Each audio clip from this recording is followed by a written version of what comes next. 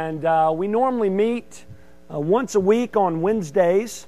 And during that meeting, we do several routine things. We'll say the pledge to both the American and Texas flag, pray, and we end with the four-way test, which is specific to Rotary. Well, just recently, we changed presidents, and our new president has instituted something new that we do multiple times each week when we meet. He'll stand up, and he'll say, "I'm excited," and we respond. There you go. What is it, Brett? There you go. Service above self. Very good. He'd be proud. That's a catchy phrase, isn't it? Service above self. I mean, that's just something that just sounds right, doesn't it? Something that just sounds good, as if we're supposed to be all about that, right? Well, we are. And though it's a good phrase to adopt, I want you to know that idea of putting others first, that concept did not originate, maybe surprised, with Rotary in Jacksonville, nor with any other civic organization. That phrase is biblical, isn't it? Putting others first is what God tells us we're to be all about in His Word. And during Jesus' earthly ministry, He told His followers more than a few times that the greatest among them will be the last. He says in Mark 4:35, if anyone would be first, he must be last of all and servant of all. Jesus not only taught this, did He? He exampled this for us, as Jeff talked about earlier today. So this morning, what we're going to do is we're going to look to the perfect example of service above self by looking to the person of Christ and the work He did here on this earth. If you have your Bibles, turn to Philippians chapter 2. I'm going to be looking at verses 5 through 11 this morning. We're continuing our sermon series entitled We Are Fellowship.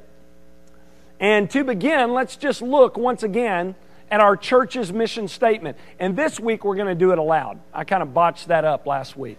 Here we go. Say this with me. Fellowship Bible Church exists for the purpose of making disciples by escorting people to Christ, establishing people in truth, and equipping people for ministry. Very good. It's a little better than last week, wasn't it? It's my fault. This is what we're all about. Making disciples. And we talked about that in this series, we've talked about that the church, this church, is the place where this happens. Several weeks ago when I began the study, I shared with you that we are all about making disciples. And to support this, we look biblically at Ephesians 4. And in that text of Scripture, Paul tells us that the role of the pastor-teacher, my role, is to use the gifts that God has given me to equip you to use your gifts for the purpose of ministry. For what reason? So that this body, this church, will be built up. That's clear in Scripture. We're to be all about that. Well, a few weeks ago, we began to explain how we do this. How do we make disciples? And one way we talked about is in and through corporate worship. We talked about the importance of what we do here during this time on Sunday morning each and every week. This is the place where you come to learn about who God is. Learn about the God you're supposed to worship. Because we're supposed to worship in truth, right? And the way we get equipped for that is here on Sunday mornings. So that's why it's important that you come here. Commit to come here week in and week out. Last week, we discussed that another way we grow up in Christ is by connecting with one another. Living in community with God's people is essential for you to be what God has called you to be. And we talked about that. Well, this week, we're continuing with discussing how we make disciples. And we're going to talk about serving. We at Fellowship are all about serving. This morning, we're going to look to Christ's supreme example of service and humility and discuss how we as believers should be following His example. So let's look to God's Word on how to get equipped to serve Him as a church. Here's the first principle. Number one, don't think too highly of yourself. Anybody's toes sore yet? Like, man, Paul just hit us upside the head with this. Look at chapter 2, verse 5. Have this mind among yourselves, which is yours in Christ Jesus, who though He was in the form of God, did not count equality with God a thing to be grasped. Paul explains here, first and foremost in this passage, that Christ has the highest status imaginable. He is God. And he shows that here. In the NASB says, although He existed. Paul is speaking of the time before Christ came to earth. Christ is eternal. He has always existed because He's God.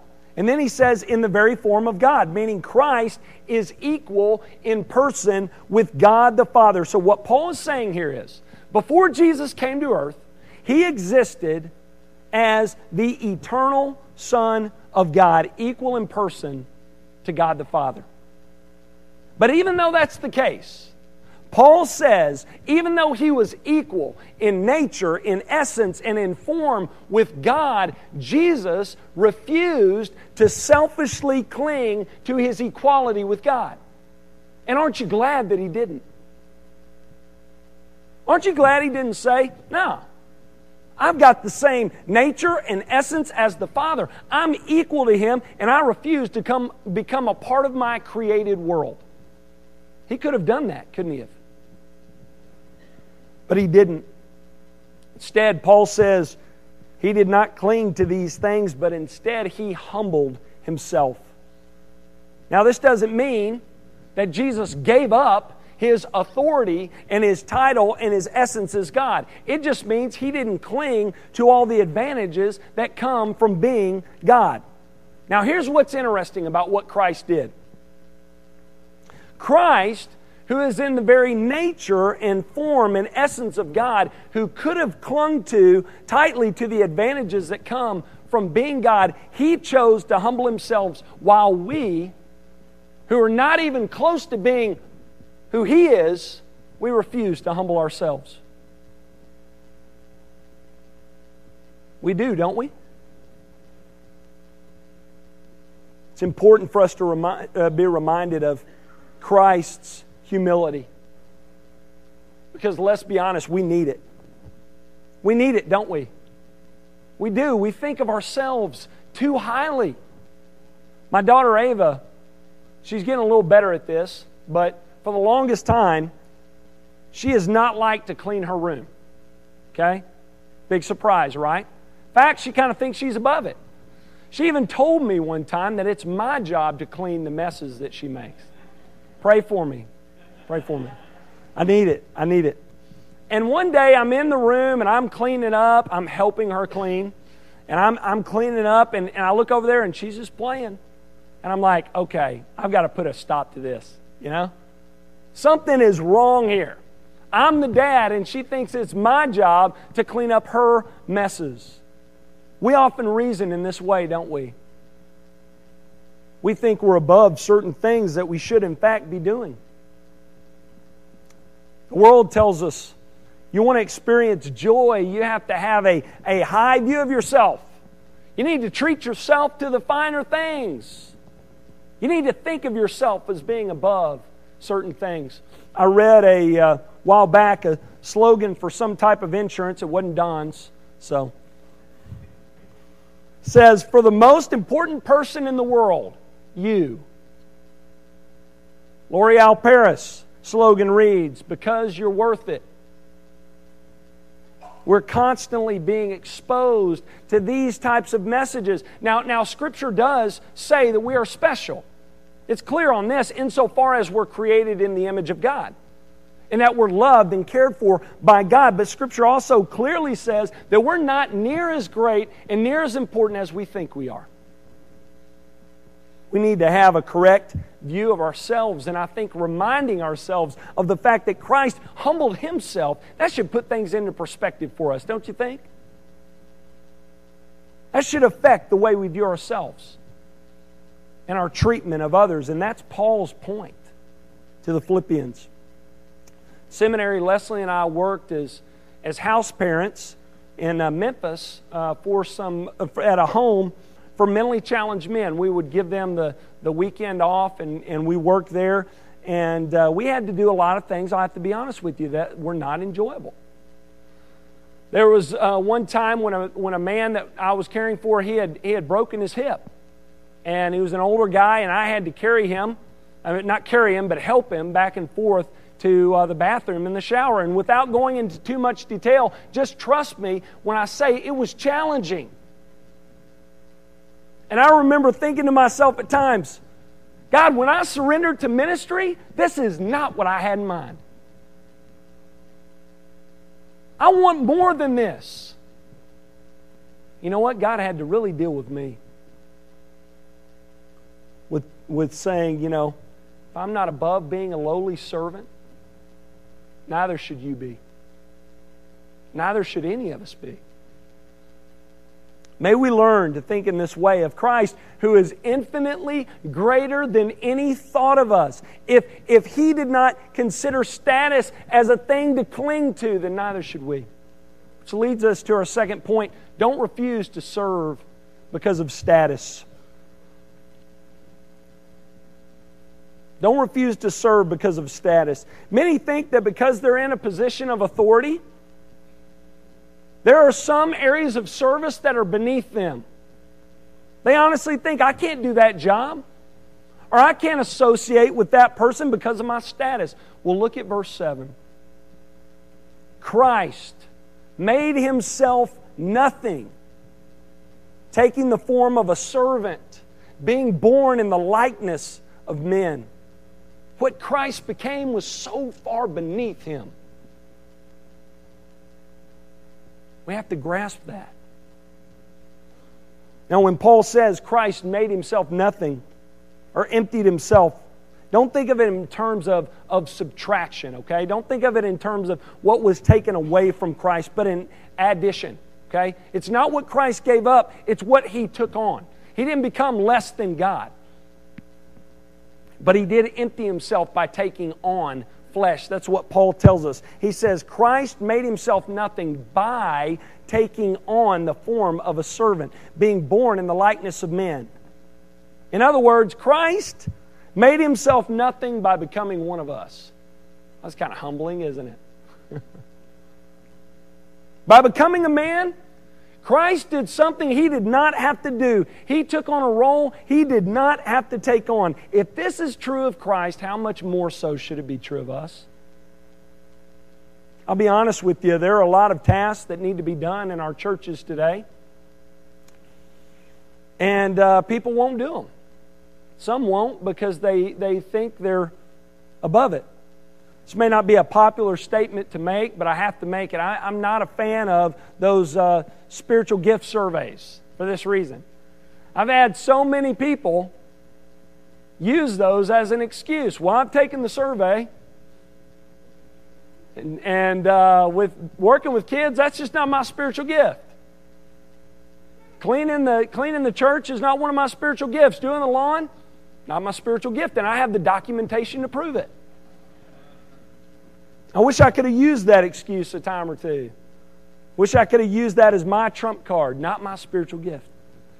Really what people are saying, though, when they make these kind of statements is either that's not my role or job to do it, or maybe even that job is not important enough for me to do. I've had people tell me that.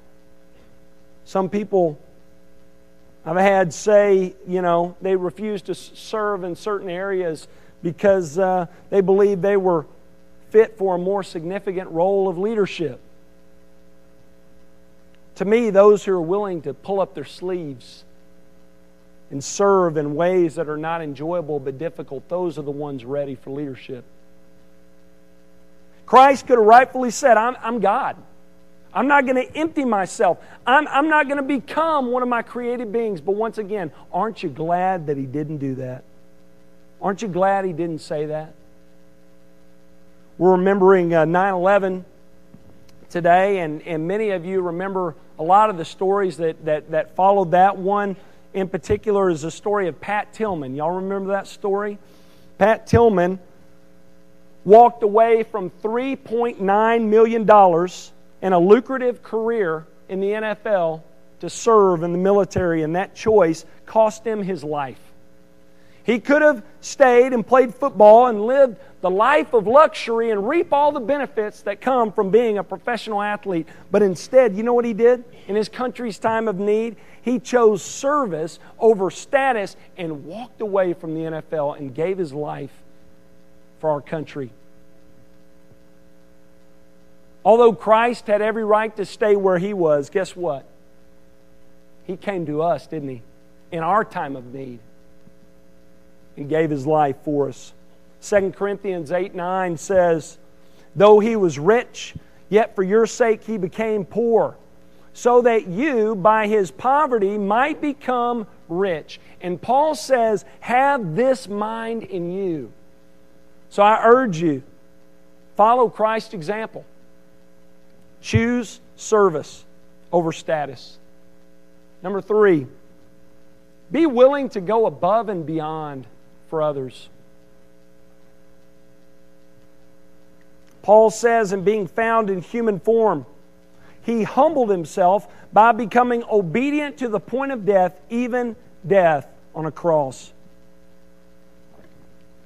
Did Jesus go above and beyond for us? It's an understatement, isn't it? You bet He did. First, notice that Christ went above and beyond for us by having a humble attitude. Paul tells us that He was found in human form. Once again, the Creator entered into creation not just as a human, but as a lowly human, the son of a carpenter from Nazareth. His glory concealed. He appeared outwardly as just another face in the crowd. John wrote in John 1:10 through 11, He was in the world, and the world was made through Him, and the world did not know Him. He came to His own, and those who were His own did not even receive Him.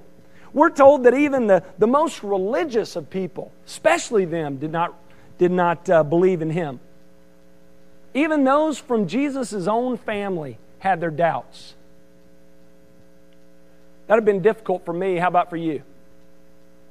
I would have been tempted to say, you don't believe in me? Well, let me show you something. I'll remove all doubt. But Jesus didn't do that, did He? For the most part, minus transfiguration and a few miracles and the resurrection and ascension, for the most part, Christ's glory is concealed, and He doesn't try to avoid this lowly state. We're the exact opposite, aren't we? We do all we can to avoid appearing lowly. We buy nice clothes, drive nice cars, put trophies on the shelves, diplomas on the walls. Now I'm not saying there's anything wrong with any one of those things as long as you're not doing it for that reason, but I'm trying to show you here the humility of Christ by becoming one of us. Paul also mentions here that Christ humbled Himself. Once again, Christ had a humble attitude. Throughout His entire earthly ministry, we see that Christ didn't turn away anybody, did He? No matter how lowly. He ministered to the grossest of sinners. Prostitutes, tax collectors, all types of sinners. He was extremely generous with His time, and He poured His life into others. Think to yourself, put yourself in Jesus' shoes. If you're God, there are certain tasks that you're going to think you're above, right? The reason why I know that to be the case is because we think that way now and we're not God. The Scriptures tell us Jesus went as far as washing the dirt from His disciples' feet, and He calls for them to do the same. Another way Christ went above and beyond for us was by becoming obedient for us. You ever thought about that? Christ not only died for us, He lived for us, didn't He? He lived the perfect life. He did what Adam failed to do. That's why Christ had to come as a child. He had to live the perfect life that Adam failed to live in our place. And He lived His life in perfect obedience to God for us. In Romans 5:19, we're told, through the obedience of the one, the many will be made righteous. Only through Christ's righteous life and trusting in Him can we be made righteous. Paul says Jesus went even further than that, didn't He? By becoming obedient to the point of death, even death on a cross. Now notice Paul separates death from death on a cross. Because in that day there was death, and then there was death by crucifixion. Crucifixion was the most cruel and painful and shameful form of execution ever conceived. It was reserved for the lowest of slaves, the worst of offenders, enemies of the state. It was so shameful that Roman citizens could not even be killed by crucifixion. It was forbidden because it was so shameful. It was a public statement by Rome when one was crucified. This person being crucified is beyond detestable. That's what was said about Christ. That's what they were saying when they said, crucify Him, crucify Him. And Jesus went. Jews also believed and taught that anyone killed in this way was cursed by God. The law in Deuteronomy said that a man's corpse shall not hang on a tree, but should be buried that same day so it would not defile the land. So they viewed a crucified Messiah. It just went beyond their imagination. How could our Messiah be crucified? Because cursed is one who hangs from a tree. Paul shows us in this passage, Christ went above and beyond to this extreme. Not only did He refuse to cling to His equality with God, not only did He empty Himself by taking on flesh and dwelling among us and taking the form of a lowly servant, but He was obedient to the point of death, and not just any death, a painful death on a shameful cross. The point Paul's making is this: if Christ humbled Himself to this extent, how much more so should we humble ourselves? Wow, what a point, right? What an example. Look at what C.T. Studd says. I love this. I like his name too. C.T. Studd. He's a stud. This is a stud of a quote here. Here we go. If Jesus Christ be God and died for me, then no sacrifice can be too great for me to make for Him. That's Paul's point. But let's be honest. At times, though we're willing to sacrifice some, we don't want to sacrifice too much in the way of our health and our wealth, right? There was a story of a missionary in Brazil who was at a religious festival, and he noticed a booth with a sign above it that said, cheap crosses for sale. And he thought to himself, man, that's what believers are looking for today, aren't they? Cheap crosses. Many are willing to bear a cross as long as it doesn't cost too much in the way of our health and our wealth. Sorry to tell you, a cross that doesn't cost, it's not worth bearing. If we're going to follow Christ's example, we've got to be willing to sacrifice. We've got to be willing to go above and beyond in our service for others. And here's the truth of the matter. God calls us at times, though He does call us at times to make sacrifices for Him in ministry, He asks so little of us in comparison to Christ. He does. If the purest of all to ever live could endure betrayal, denial, trial, mockery, crucifixion, and the very wrath of God for us, how much more so should we be willing to obey God and sacrifice and go above and beyond for others? Jesus says in John 10:45, "For even the Son of Man did not come to be served, but to serve, and to give His life a ransom for many." If the Son of Man Himself, once again, did not come to avoid sacrifice, but to serve and give His life to accomplish God's purposes, how much more so should we be willing to roll up our sleeves and sacrifice and serve for the sake of others? Let me end this morning by just sharing with you a little bit about how we think about service here at Fellowship Bible Church. First, we affirm this, what Scripture says. But let me share with you a little bit about what we're doing and some opportunities for you to get involved in this way. There's a reason why we want you to serve here at this church. One of the main reasons why is because getting involved and rolling up your sleeves and getting your hands dirty and serving, it benefits you. It does. It's a key part of your growth in godliness. It's a part of becoming more of what God wants you to be. That's why we want you to serve. We benefit from it, yes, but you benefit more. We want you to serve for your sake, and we believe that you being involved in this way, it's key for you to mature in your faith. Jesus gave a wonderful example of service, didn't He? We mentioned it earlier in the upper room when He washed His disciples' feet. And after He's finished, He called for them to serve one another in this way. Now, He's not literally saying you just need to continually wash each other's feet.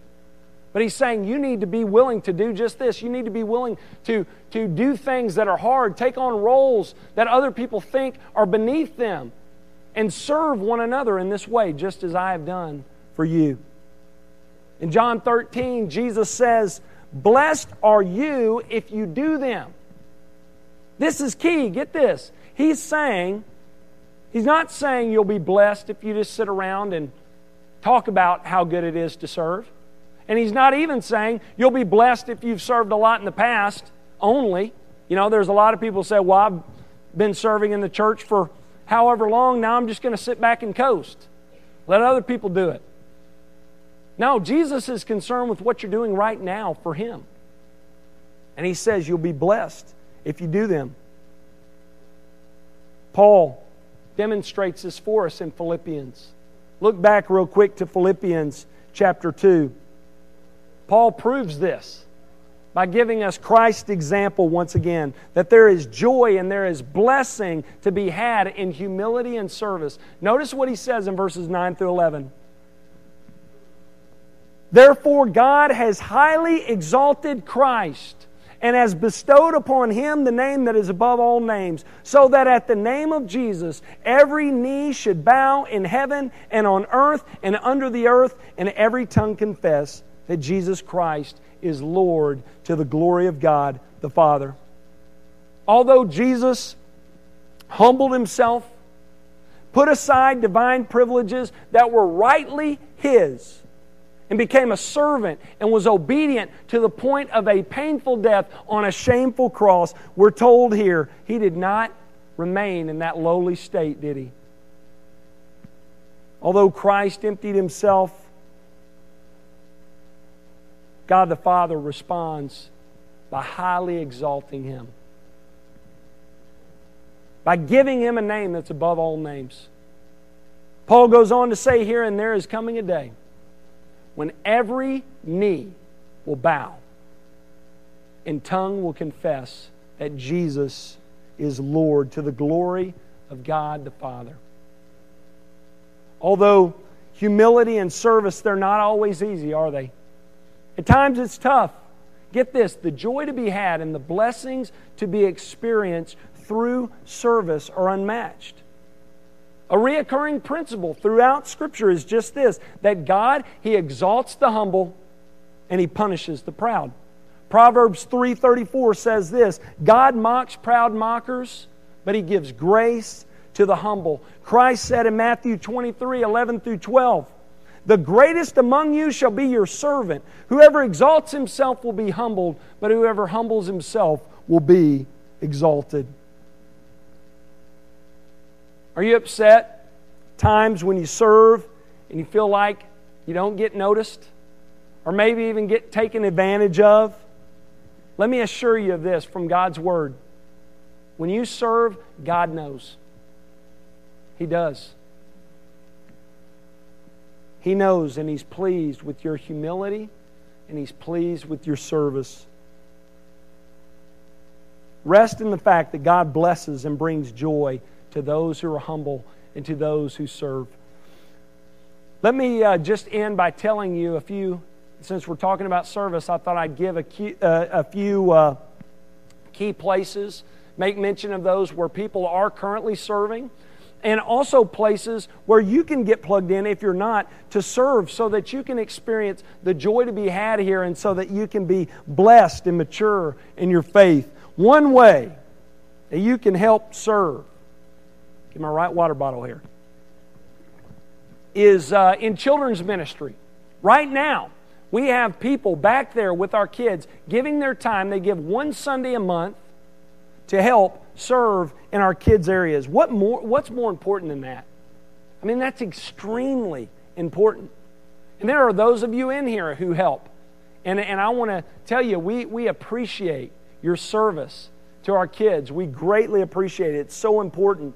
But there are also needs. We need more.